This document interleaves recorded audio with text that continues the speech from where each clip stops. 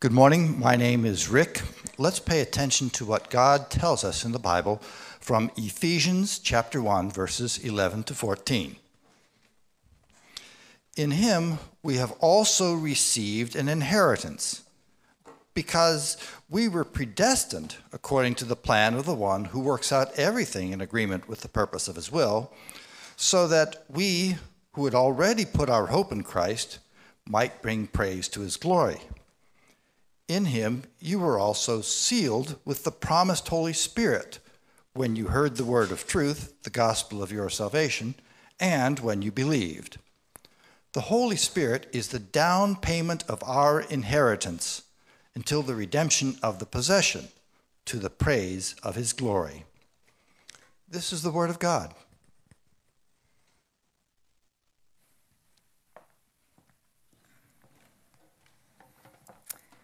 Thank you, Rick.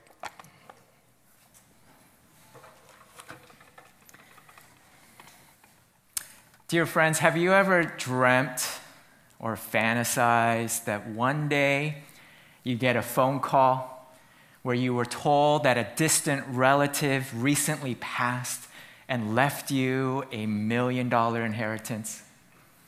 We've all heard crazy stories of inheritances being passed down to unsuspecting people.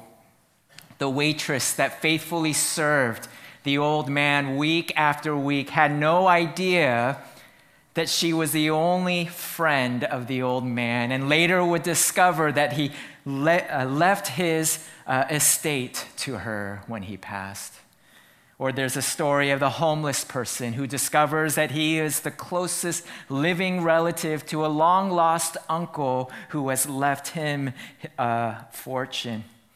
I actually came across a true story of a woman named Leona Helmsley, a billionaire socialite who left $12 million to her dog, $2 million more than she gave her brother. 5 years ago, my dad's cousin, who is a widow, who has no children, and who is really well off, gave me a phone call out of the blue. And she said, "Jeffrey, can we meet and talk? It's something important. I want to talk to you about my will." I must confess, I got a little excited. And so we met for coffee at the Starbucks right next to Kohl's off of Jeffrey and Trabuco, where she conveyed and asked, "Will you serve as the executor of my will?" Now, it wasn't exactly the news I wanted to hear, and yet I was honored that she trusted me with such a responsibility. Now, I know for a lot of us, inheritance isn't something that we often think about, unless you're drawing up a will or nearing death. But in the Bible, inheritance is talked about a lot. Inheritance is one of the central themes of the Bible. It's a thread that binds the 66 books of the Bible together. And this morning, I wanted to help you understand the significance of this theme, believing that the more you grasp the meaning of inheritance, the greater your faith will grow. For it serves as a catalyst for our worship of God and deepens our wonder of the gospel. Now, the reason why I want to talk about inheritance is because it's at the forefront of the passage that our brother Rick just read. Verse 11 states, "In him we have also received an inheritance." Now, I want you to know that the "we" here in verse 11 is a narrow "we." When he says we have received an inheritance, he's not referring to all Christians. Rather, he has in mind specifically Jewish Christians, because he's going to explain in the very next verse that we are those who first believed. And so he's saying we Jewish Christians were the first to believe in the gospel and therefore received an inheritance. But then in verse 13, he shifts from we to you. And in saying you, he now has in mind the Ephesian Christians, mostly of whom are Gentiles. And he proceeds to say, you too have an inheritance. And the reason why I know that is because you've been sealed with the Holy Spirit, and the Holy Spirit serves as a down payment of our inheritance. Now, we all know how a down payment works, right? For example, when you buy a house, the bank asks you to put a significant percentage of the price down, normally 20%. This down payment serves as the buyer's commitment to pay off the rest of the loan. It acts as a guarantee that you will make do with full payment. And so what Paul is saying in these verses is God demonstrates his commitment to us. His commitment to deliver on our inheritance, so much so that he's given us the Holy Spirit as a down payment, a partial payment that the rest will follow in the future. And so what Paul is saying in these verses is, we Jewish Christians have received an inheritance, but don't lose heart, you too also receive an inheritance. And we know this to be true because you are filled with the Holy Spirit. And so at the central focus of our passage is this theme of inheritance. And keep in mind that throughout Ephesians 1, Paul has been detailing a laundry list of all the highlights of our salvation. He's talked about our union with Jesus. He's talked about how we're adopted in Christ. He's talked about how we're redeemed in Jesus Christ. And now he highlights another element, our inheritance. Now, to appreciate why inheritance is such a blessing, what I want to do is take you on a journey in studying the development of inheritance through the Bible. My journey with you will be divided into 5 phases of inheritance. Now, I know what you're thinking, 5? Pastor Jeff, your sermons are usually only 3 points, and so you're getting a little nervous. Well, don't worry, all 5 points are really long, okay? Phase 1.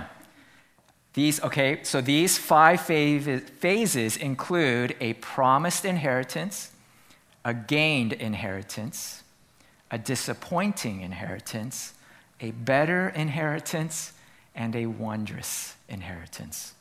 Let's start with the first phase, a promised inheritance. The theme of inheritance first comes into prominence in Genesis 17, where God makes a covenant with Abraham. In this covenant, what's often commonly understood is that God promises that Abraham will be the father of many nations. What we often forget is that there's also an additional promise that he makes to Abraham. This promise is found in Genesis 17, verse 8. And to you and your future offspring, I will give the land where you are residing, all the land of Canaan as a permanent possession, and I will be their God. And so here in this covenant, God promises Abraham and his descendants, I'm going to give you an inheritance. It's the land of Canaan, otherwise known as the promised land. And so afterwards, we find Abraham's descendants looking forward to the fulfillment of this promise. We find God's people, the nation of Israel, longing for this inheritance. This longing would come to its climax when they are enslaved in Egypt. Under the whip of Pharaoh, the Israelites longed for the day where they no longer worked for someone else and worked on someone else's land. They longed for the day where they would work their own land and enjoy the fruits of their own labor. And so you can imagine how hopeful And joyous they were when God says to Moses in Exodus 6, verse 8, I will bring you to the land that I swore to give to Abraham, Isaac, and Jacob, and I will give it to you as a possession. God tells the enslaved Israelites, don't lose heart. I haven't forgotten my promise. Your inheritance will come. Of course, this longing for their inheritance would intensify even more during their 40 years of wandering in the wilderness, living day to day, month to month, year to year under the blazing hot desert sun, feeling the sand inside their tents, again, fueled their longing. Can't wait for the day when we could finally live in our own home. And so, for much of Israel's early history, it was marked by a great longing for this promised inheritance. This leads us to phase 2, a gained inheritance.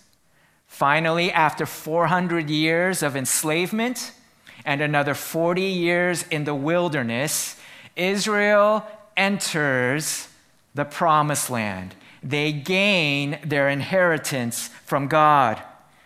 This is detailed in the book of Joshua as Joshua leads the nation of Israel into the promised land. And the book of Joshua ends then with the distribution of the land to each of the 12 tribes of Israel. They each get their portion of the inheritance. And so you can imagine, when a will is read, you have all the relatives sitting around a table waiting to hear what they get to inherit from their old grandma.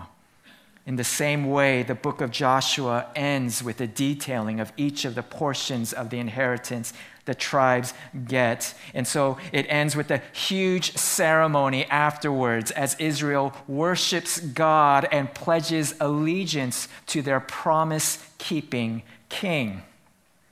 And it is at this point, for those of us who have watched many Disney movies, to expect to hear the words, and they lived happily ever after.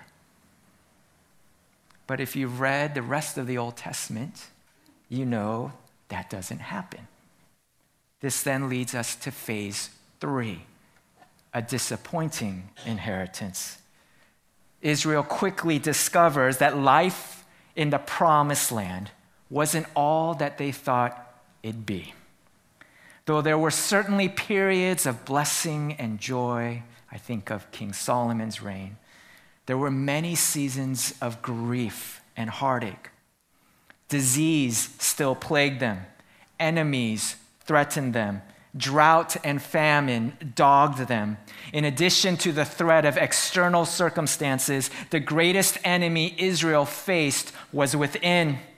When you read the book of Judges, when you read 1st and 2nd Kings, when you read the major and minor prophets, you just quickly discover that having a land or home to call your own did not make you immune to the devastating power of sin.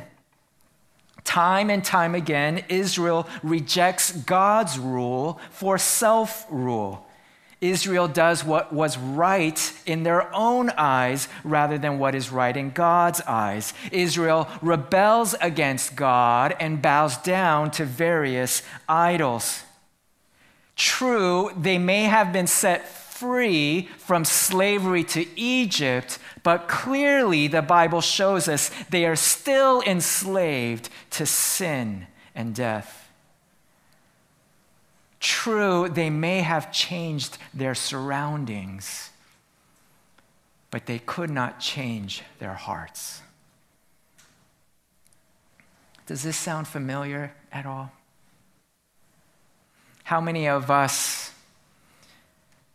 grow up with different dreams, goals, fantasies of our own life?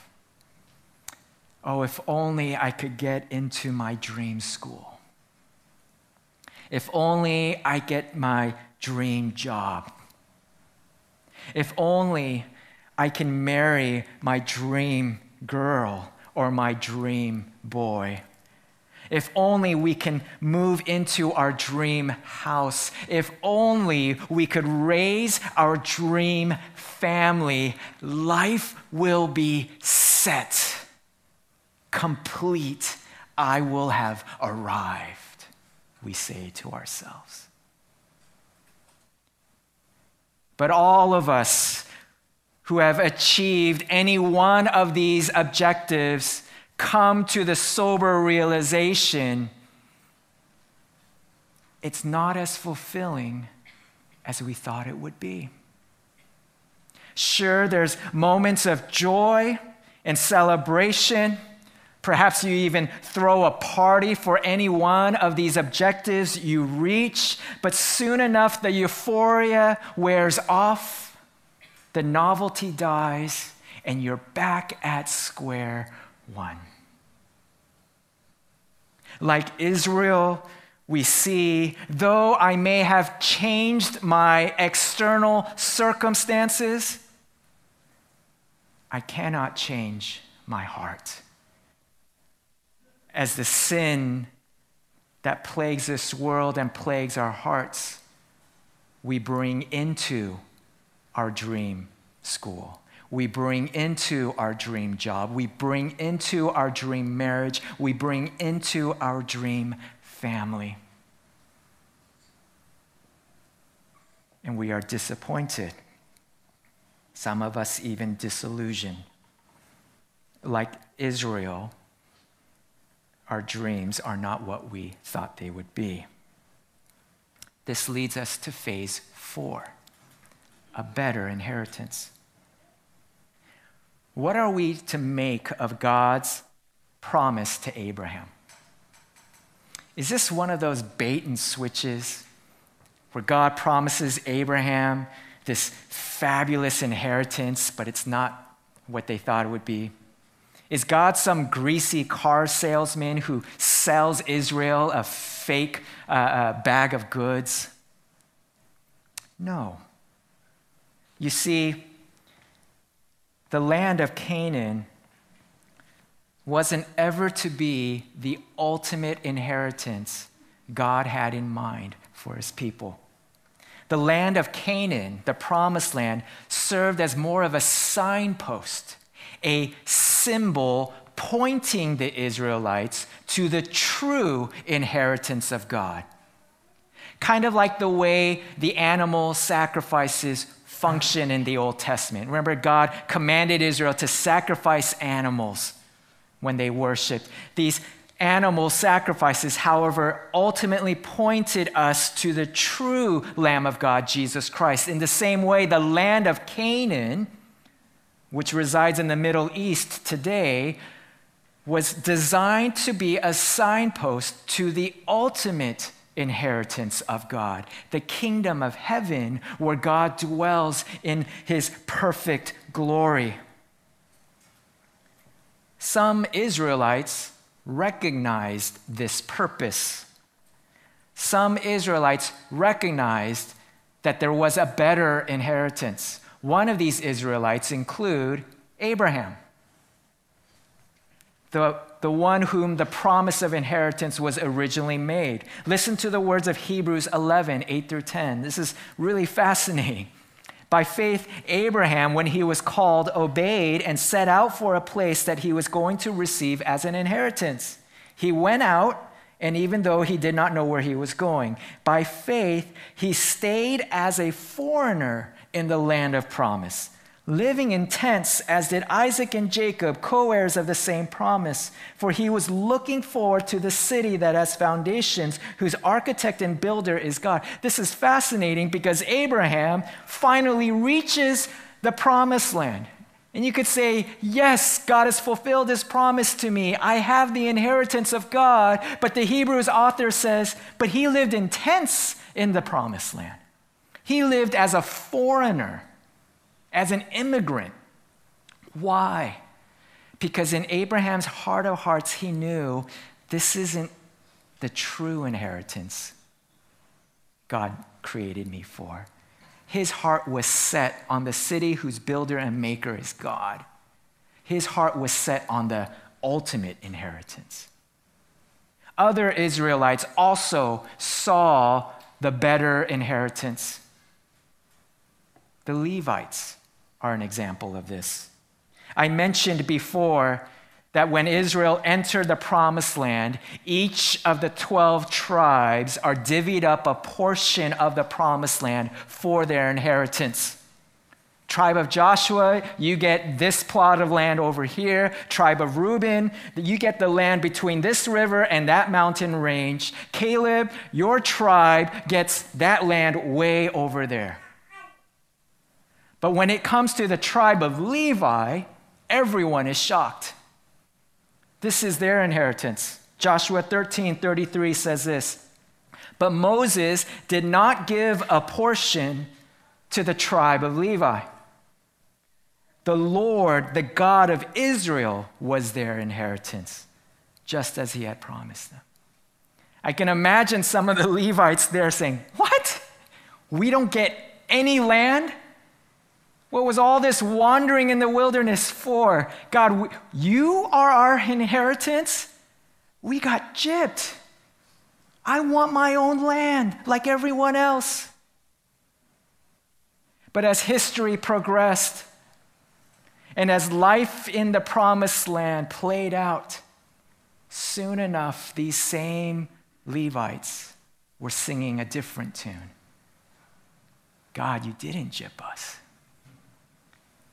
We actually have the better inheritance. Last Sunday, we sang Psalm 84, verse 10 at the end of worship. A psalm written by a Levite. Psalm 84, verse 10. "Better a day in your courts than 1,000 anywhere else. I would rather stand at the threshold of the house of my God than live in the tents of wicked people." This Levite is saying, I get it now. God, I'd rather be a doorkeeper in the outskirts of the kingdom of heaven than live anywhere else in this world. We have a better inheritance. Another psalm written by a Levite, Psalm 73, verse 25 through 26, says this, "Who do I have in heaven but you? I desire nothing on earth but you. My flesh and my heart may fail, but God is the strength of my heart, my" what? "Portion, my inheritance forever." The psalmist is saying, give me Jesus. All I want is you, oh God.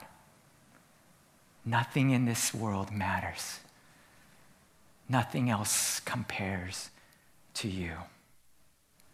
And so through the Levites and through Abraham, God gives us a glimpse of what the true inheritance he had in mind for his people. The inheritance that God has always wanted us to enjoy and experience was nothing less than himself.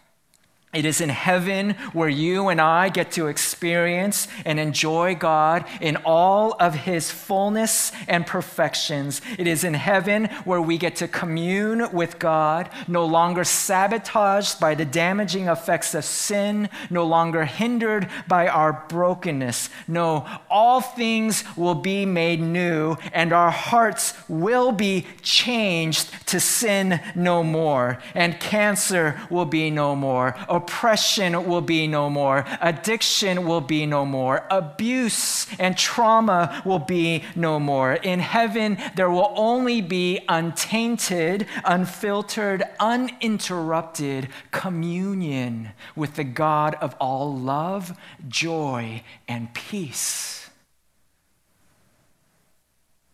God is our inheritance. We get to see him face to face. And who makes this possible? Jesus does. Do you know what Jesus' name in Hebrew is? Joshua. not accidental. Just as Joshua led the Israelites into the earthly promised land, Jesus has come so that in his life, death, and resurrection, he might lead his people into the heavenly promised land.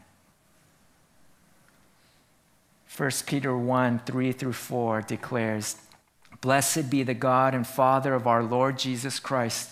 Because of his great mercy, he has given us new birth into a living hope through the resurrection of Jesus Christ from the dead and into an inheritance that is imperishable, undefiled, unfading, kept in heaven for you." Dear friends, this is your future. This is the inheritance that is waiting for you. We will commune with God in all of his glory and beauty. Now, if you're tracking my sermon, I've only talked about 4 phases. There's still one more left. A wondrous inheritance. When you read Ephesians 1, verse 11, the Greek translated as "we have also received an inheritance" is actually not the best translation. The verb there in that phrase is in the passive voice. And so a lot of scholars agree that instead of reading as "we have also received an inheritance," it's better read as "we are God's inheritance." We are God's inheritance, a point made clearer in verse 18, which we'll look at next week. Dear friends, here lies the greatest wonder of the gospel. The greatest wonder of the gospel is not how we sinners get to inherit God. Now, I don't want to minimize the glory and the joy of that fact that we undeserving sinners get to inherit God himself forever. You can't overemphasize how amazing that reality is. But there is a wonder even greater than that. The greatest wonder of the gospel is not how we sinners get to inherit God, but rather why God would choose to inherit us sinners.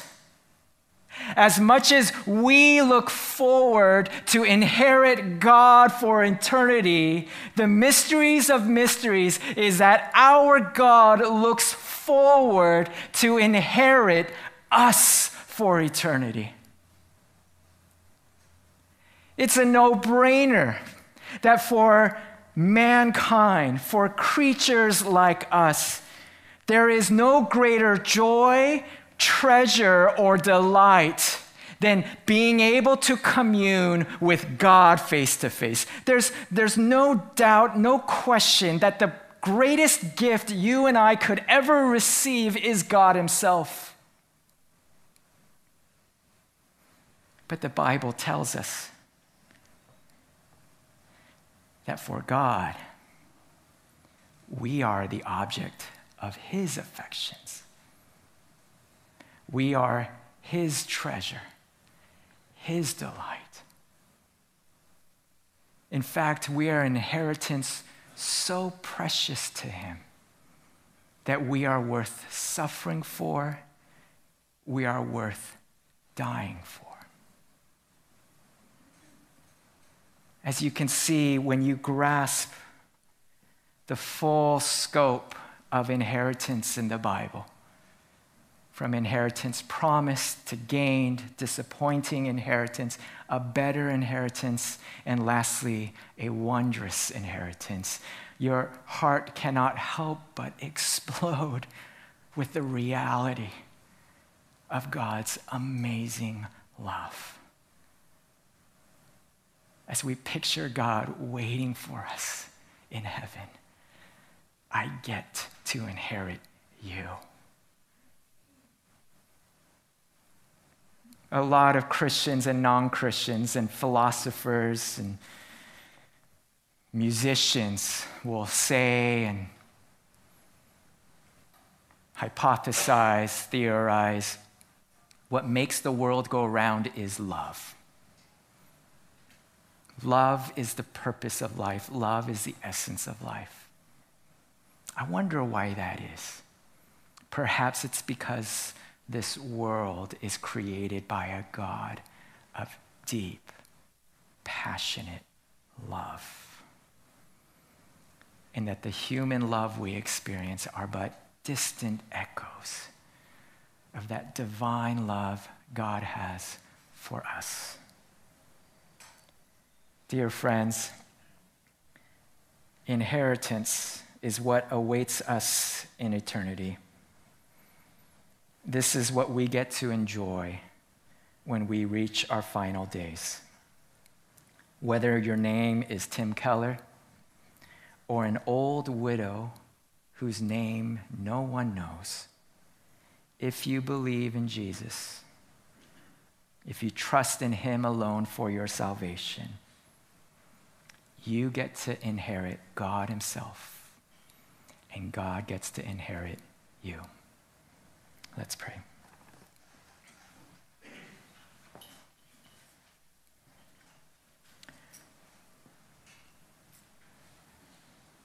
Father, we are humbled and overwhelmed by your amazing love. It's one thing, O Lord, that because of Jesus, we get to inherit you and you become our reward. It's quite another to see and understand how you get to inherit us and how we become your reward. Lord, we thank you for this love story of epic proportions. It seems almost unbelievable, and yet it is true. And we thank you, Lord, for being our Joshua and for carrying us into the land of promise where we will commune with you and you will commune with us for eternity. And we pray this in Jesus' name. Amen.